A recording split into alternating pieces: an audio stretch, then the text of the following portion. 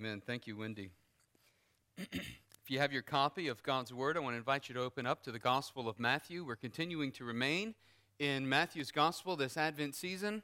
And Matthew chapter 13, verses 44 through 46 will be our text this morning. And the title of the sermon is A Joyful Discovery. But before we read the text, I want to invite you to pray with me. Let us pray together. Our Father, as we open your word this morning, we pray that you would speak the truth of your word into our lives.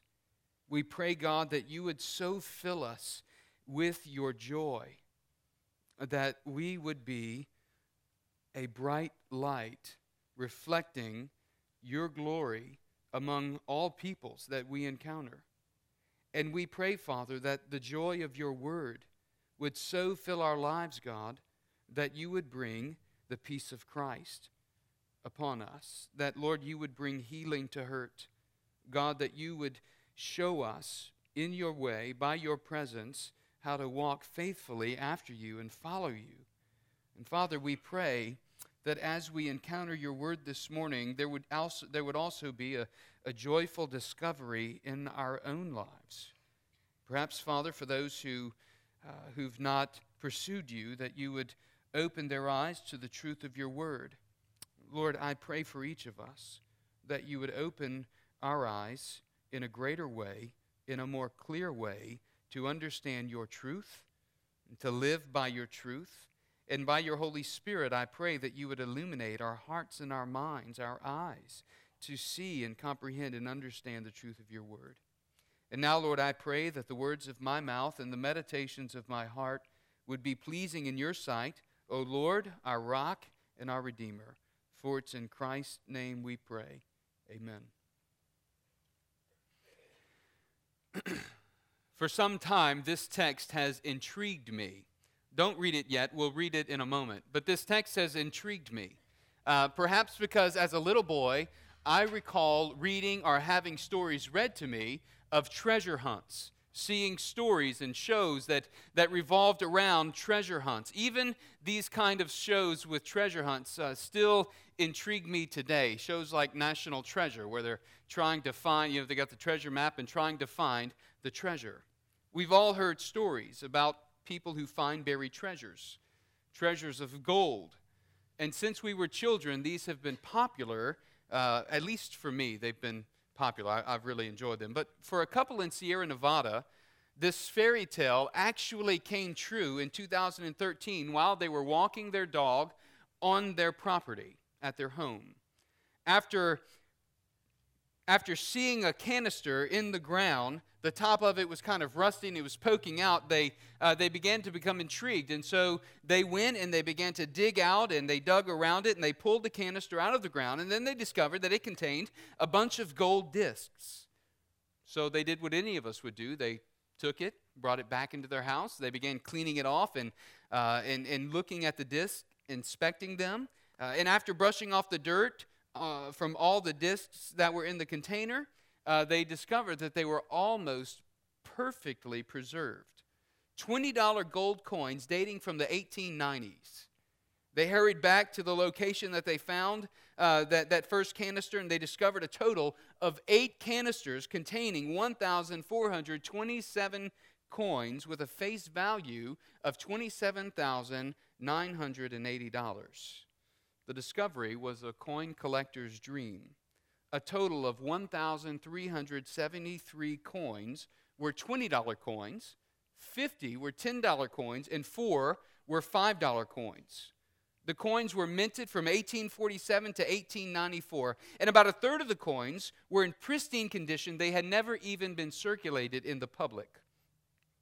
It's believed that this was the biggest hoard of gold coins ever unearthed in the United States. And today it's valued at $10 million. Yeah. The couple decided to remain anonymous. They didn't want treasure hunters coming at night and digging in their property and digging up their land.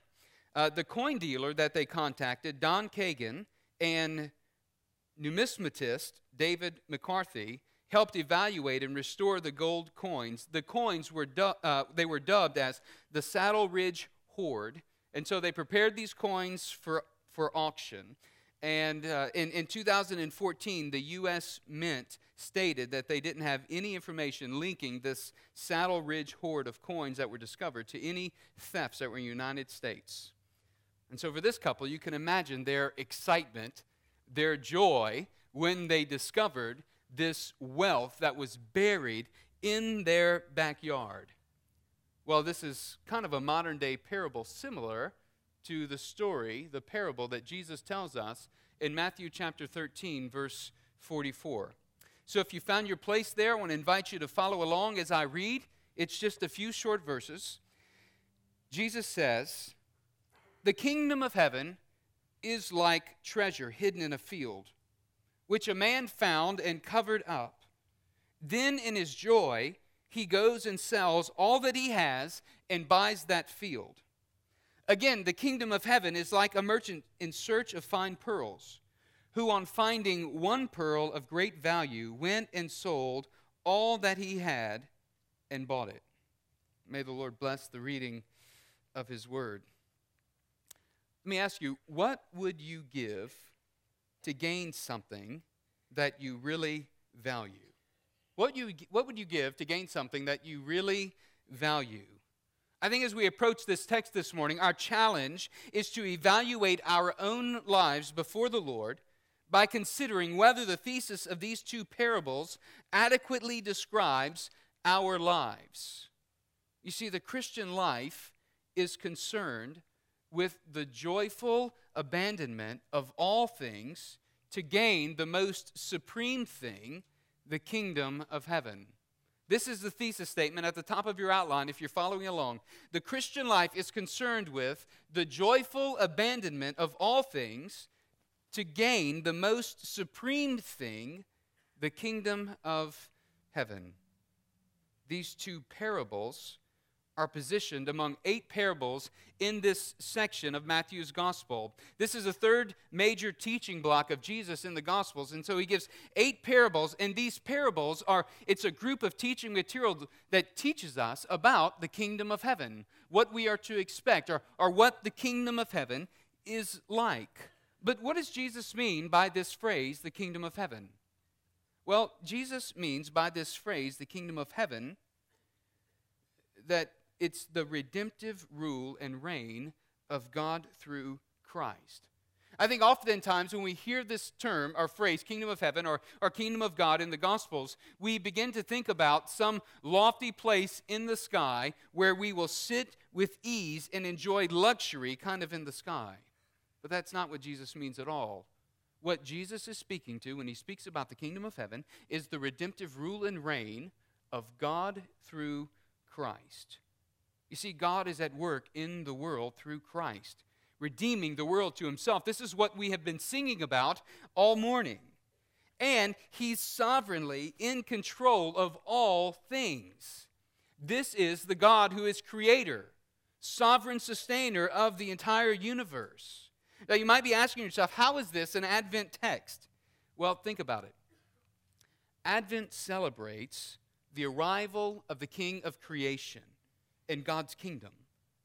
But it also teaches us to live joyfully as we look forward to his final rule and reign when we will no longer struggle with sin, with suffering, with sickness, with pain, or with death. The redemptive reign of God through Christ is a present reality for all people, regardless of race or religion. And it's the mission of the church to make the redemptive reign of Christ known among the nations. But it's also a future reality. It's a future reality that we're preparing for. And it's a future reality that will come in the not-so-distant future. So we, the church, believers in Christ, are longing for the day when Jesus will return and when the kingdom of heaven will be consummated, because in that day, we know that when the kingdom of heaven comes in fullness, that we will experience complete and everlasting joy in God's presence. This is the hope of eternity. This is something worth being excited over. This is something worth being joyful about, because it's an eternal hope. It's one that is promised from ages past. Since the foundation of the world, God's redemptive plan has been set in motion through the first coming of Christ, and it will culminate with the second coming of Christ. And so here we have Jesus teaching us what the kingdom of heaven is like. And so these parables, I think they provoke a question in our lives. And the question is, how have we responded to the kingdom of heaven in the here and now? For each of us to consider, how are we currently responding to the kingdom of heaven today, in this life that we know? How are we responding to the kingdom of heaven? What do you take the greatest delight in? What brings us our greatest delight and joy? You see, these two parables point us to the invaluable worth of the kingdom of heaven and the immeasurable joy that comes from obtaining the kingdom of heaven. And so I have two truths that I want us to see this morning. Two truths. These two parables, let me say it one more time. These two parables point us to the invaluable worth of the kingdom of heaven and the immeasurable joy that comes from obtaining the kingdom of heaven. So two truths. The first truth is this: the kingdom of heaven is worth more than any earthly treasure. It's worth more than any earthly treasure. These parables are teaching us this truth. And so even though these parables teach us the same truth, I want us to first see that there are some differences between the two. In the first parable, we see that a man happens upon treasure that's in a field. Now, we're not told a lot about the man, but if we try to contextualize and understand why a man would, or how a man might find treasure in the field, we could think that he was likely going through his daily routine. Perhaps he was plowing the landowner's field, and he was working the field. Perhaps he was a peasant that was working for the landowner. And in the midst of plowing the field, his plow happens to hit a box. And so, being intrigued, he stops. He disconnects the plowshare, maybe moves the plowshare out of the row that he's plowing, and then he begins digging up the box. And as he digs up the box, to his grand surprise, he finds a treasure trove full of unclaimed treasure. To his amazement, it's worth more than he could possibly fathom. Now, in this day, it was common for people to bury their treasure in a field. There was no bank.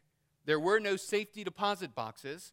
And so oftentimes, to keep their valuables safe, people would go in the field, they would find a place, they would dig a hole, they would bury it, and especially when there were foreign militaries coming in and out of cities invading, they would not want to lose all that they had, so they would bury this treasure. And then what would happen? Maybe the person who buried the treasure would pass away, or a foreign army would invade. The land would be taken. Someone else would then become an owner of the land. 70, 80, 100 years down the road, all the buried treasure that was there had long been forgotten. And so we don't think that this man is unethically obtaining the kingdom of heaven. Jewish law actually made provision for one who would discover treasure that was unclaimed, that they could actually become the owners of it. And so, what does this man do? He goes and he sells everything and he buys the land. The second parable differs slightly, though, doesn't it? The kingdom of heaven in the second parable is likened not to a hidden treasure, but it's likened to a skillful merchant who deals in fine pearls. This man has made it his life's mission to diligently search out the perfect pearl, the pearl of great value. And as he's traveling the land searching for this pearl, he comes across the pearl of great value. And immediately, he knows he has found the one. He didn't know what this perfect pearl looked like, but he knew what it didn't look like. And he had been searching for a long time. He had been searching through all of the different merchants, and finally, he comes across this one pearl, and its value far surpasses every other pearl that he has ever seen. And so what does he do? He goes and he sells everything that he had in order to go and to buy this pearl. Though these two men are very different in their life circumstances, their response to discovering such a great treasure is exactly the same. I alluded to it already. In verse 44, it says, look what it says of the man. It says that he covered his finding, and after covering his, he goes and he sells all that he has, and he buys the field. Likewise, in verse 46, it says the merchant went and sold all that he had, and he bought the pearl. This parable teaches us the invaluable worth of the kingdom of heaven. It teaches us that no matter if you are rich or poor by the world's standards, the cost of selling all could never match the worth of gaining the kingdom of heaven. And this is what Jesus teaches in Matthew 6, chapter 20, the Sermon on the Mount, right? He says, do not store for yourselves treasures on earth where moth and rust destroy, where thieves break in and steal, but store for yourselves treasures in heaven, where moth and rust do not destroy, and where thieves do not break in and steal. For listen, for where your treasure is, there your heart will be also. You see, our treasure has to do with our heart. What is it in our hearts that we treasure most? What is it that we delight in most? In both these parables, their eyes were suddenly opened to the great value that was before them. That which for so long had been hidden was now being seen, and obtaining it was worth mortgaging everything for these guys. I think the truth of the text this morning that we need to see is that believers are to prefer the kingdom of heaven over the world, over the whole world. When a man buys the field at such a high cost, he possesses far more than the price that he paid. And so it is with a person when he or she considers the cost of entering the kingdom of heaven. Because the kingdom of heaven is worth infinitely more than any earthly cost. It's worth more than any earthly treasures. That's what Matthew 6:20 is about. It's worth more than family relationships. Matthew 19:29. Hear what Jesus says to his disciples. And everyone who has left houses, our brothers or sisters, our father, our mother, our children, or lands for my name's sake, will receive 100-fold and will inherit eternal life. It's even worth the complete surrender of our own lives. And this is the true call of the parables when considering the value of the kingdom of heaven. It's worth the surrender of your life. Matthew 10:39, Jesus says, whoever finds his life will lose it, and whoever loses his life for my sake will find it. Believer, listen, be encouraged. By laying down your life in complete surrender to Christ, your loss will pale in comparison to your gain. Jesus is worth your surrender. He is worth your everything, even laying down your life. So let me ask us this morning, is this the way that we view the kingdom of heaven? Is this the value that we put on the kingdom of heaven? In a moment, I want to come back and tie this together with some application points for us. But I want to share the second truth with you first. And the second truth is this: joyful abandonment is not sacrifice, but supreme delight. Joyful abandonment is not sacrifice, but supreme delight. I want you to think about that for a few moments. Joy in the Christian life is inextricably linked with the advent of Christ and his kingdom, his coming. We see in the very beginning of Matthew's gospel and at the very end of Matthew's gospel, Matthew 2:10 and 11, Matthew 28:8, that joy brackets Matthew's gospel. There is great joy surrounding the coming of Christ, the advent of Christ, and the return of Christ, there is great joy in walking with Christ, in knowing his presence, in entering the servant-filled life, the spirit-filled life. So the joy of the kingdom of heaven isn't understandable to the world. This, in part, is what Jesus means when he says that the kingdom of heaven is like a treasure hidden in a field. When we talk about joy this time of year, we see signs in people's yards. We see the word joy posted on billboards. But the question is, does the world understand the joy, the true joy, that comes during Advent season and that has come into the world? And the answer is, to the world, the joy of the kingdom of heaven and the joy of Christmas is like the hidden treasure in a field that many cannot see. And they cannot see because their eyes aren't opened.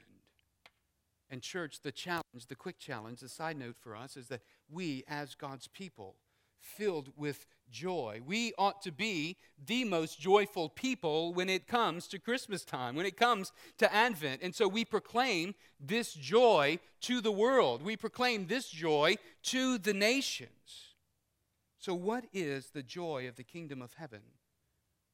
I think the parallel of the two parables clues us in when we consider the responses of these two different men who discover great treasure. Look in verse 44. It says,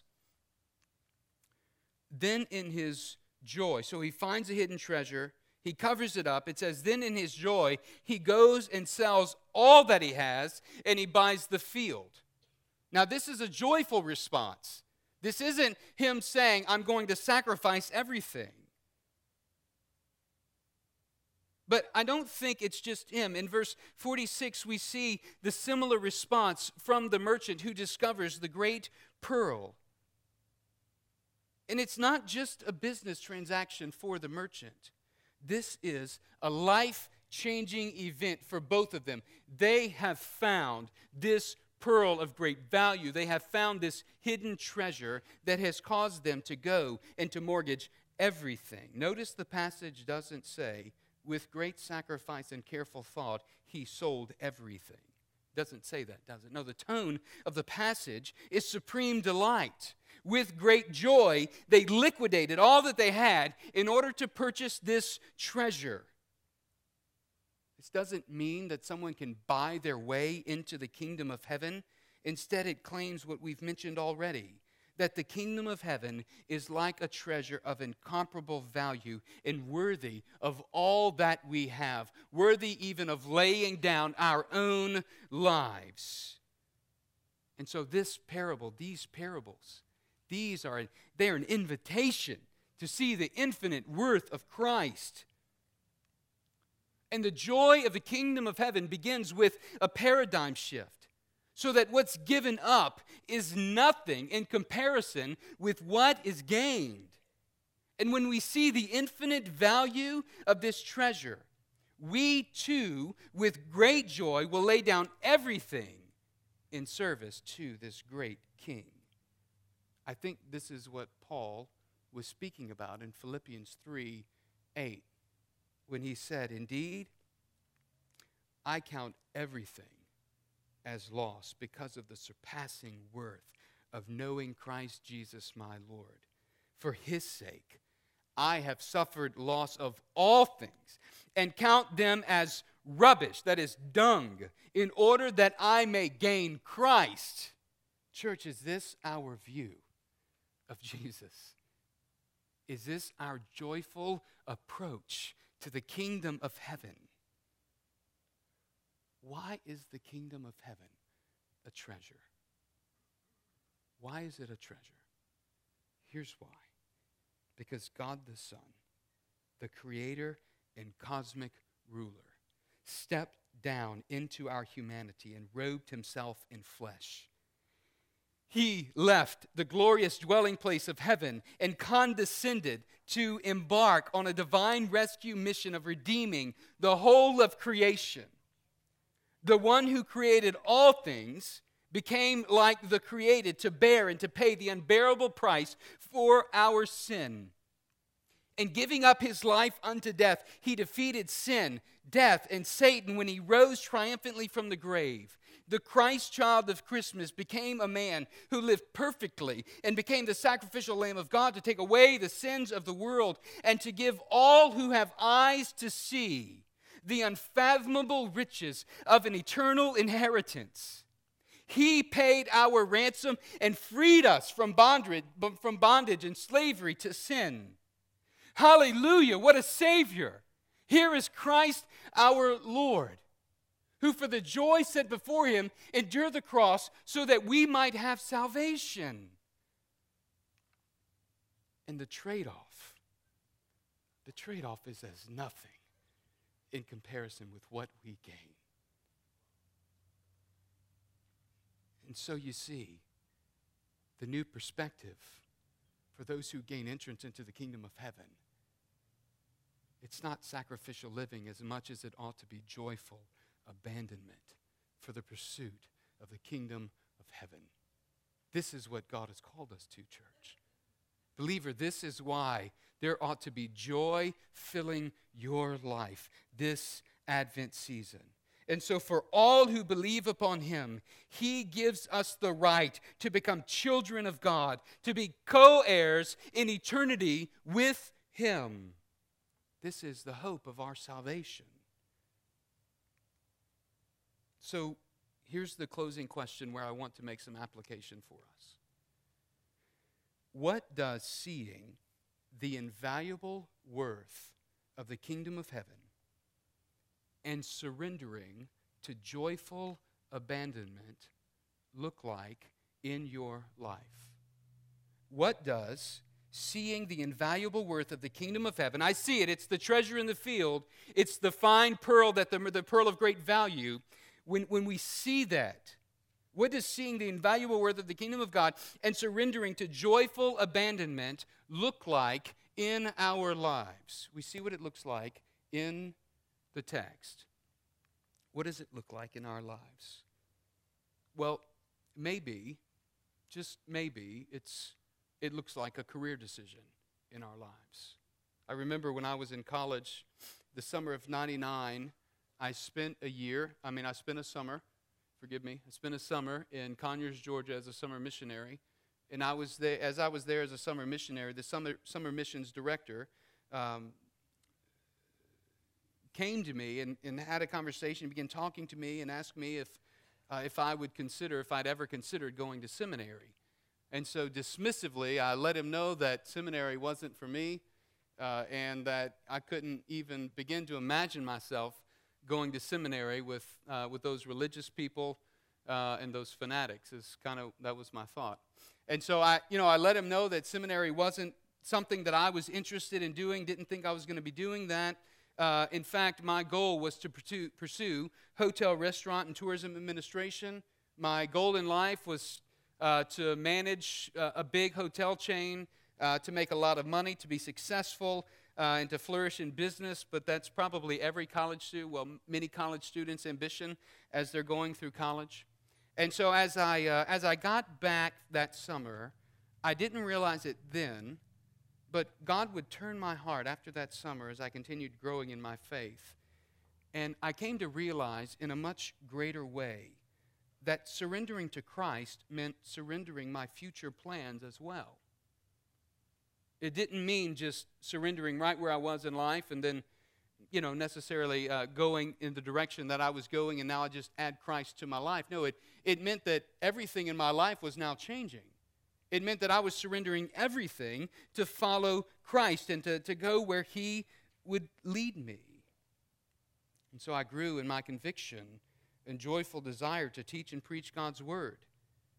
And then I realized that joyful abandonment meant passionately pursuing Christ and his calling on my life. And so in 2000, I surrendered my future plans to him and said, "Here am I, Lord, send me. Wherever you want me to go, here's the blank canvas. I'm going wherever you want me to go, doing whatever you want me to do." Maybe joyful abandonment in your life looks like a career decision. Maybe you're at the point where you're going to be making a career decision soon, or you are making career decisions even now. Maybe it looks like a lifestyle decision. Maybe for you, it looks like honoring Jesus in the personal decisions that you make. Maybe it's decisions you make with your finances. Maybe it even looks like giving up some luxuries in life for the sake of contributing to the furtherance of the gospel. Maybe it looks like giving up luxuries in life in order to support the ministry of the church or even support the ministry of missionaries across the world. Or maybe it even looks like going yourself on the mission field and making some sacrifices in order to take the gospel to another nation, perhaps even to an unreached people group. Whatever it is, joyful abandonment means that we are ready and we are willing to leverage all for the sake of the gospel. Maybe it looks like in relationships for singles, even for married couples. Maybe it looks like sexual purity. In a day when cohabitation between unmarried couples is prolific, maybe joyful abandonment looks like choosing to honor Christ by keeping the boundaries clear in those relationships, and honoring Christ by honoring the marriage bed and how God has designed marriage to be between a husband and a wife in this intimacy. Or in our marriages, we choose to honor Christ by keeping the marriage covenant pure, not giving our hearts to another. Or perhaps it means not acting even on same-sex attraction and remaining celibate for some. What does joyful abandonment look like in your life? What are the things that we take delight in? Are we delighting in the kingdom of heaven? Are we delighting in Christ more than anything else? Are we filled with a sense of joy that comes from knowing Christ and walking with Christ? Listen, Satan wants us to believe a lie. He wants us to believe you've earned it, you deserve it, you don't need to sacrifice. But joyful abandonment keeps in perspective the invaluable worth of the kingdom of heaven and seeks to pursue Christ with all that we have. You see, the wise person sees the worth of the kingdom of heaven and understands there's nothing worth more than obtaining it. Have you obtained the kingdom of heaven?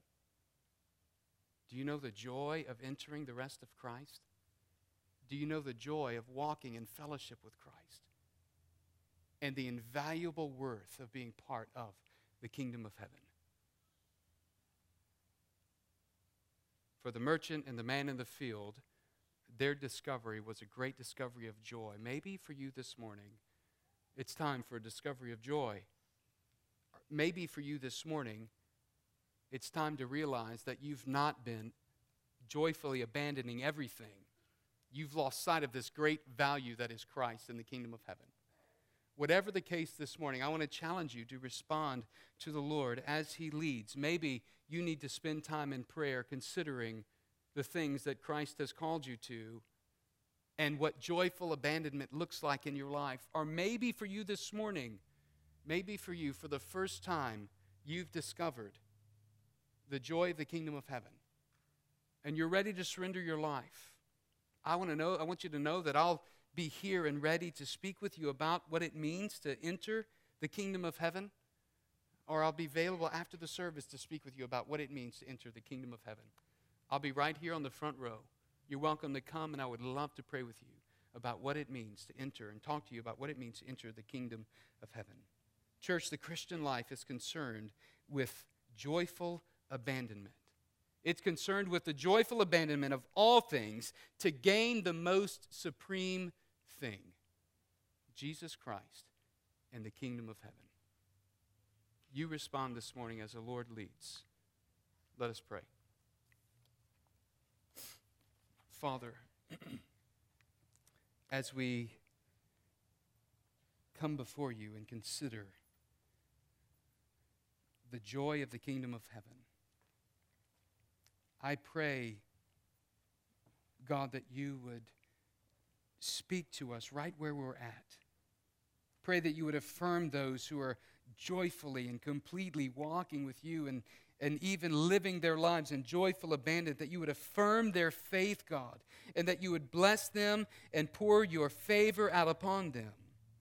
And Father, for those who have encountered this treasure for the first time today, I pray, God, that you would radically break in, that you would teach them to see the invaluable worth of your kingdom.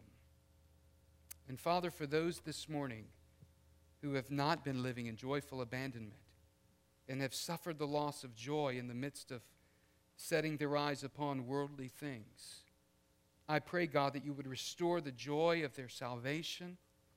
I pray, Father, that you would lead them in the truth of your word, and that you would lead them in the joyful surrender and the joyful abandonment of all things for serving you in your kingdom.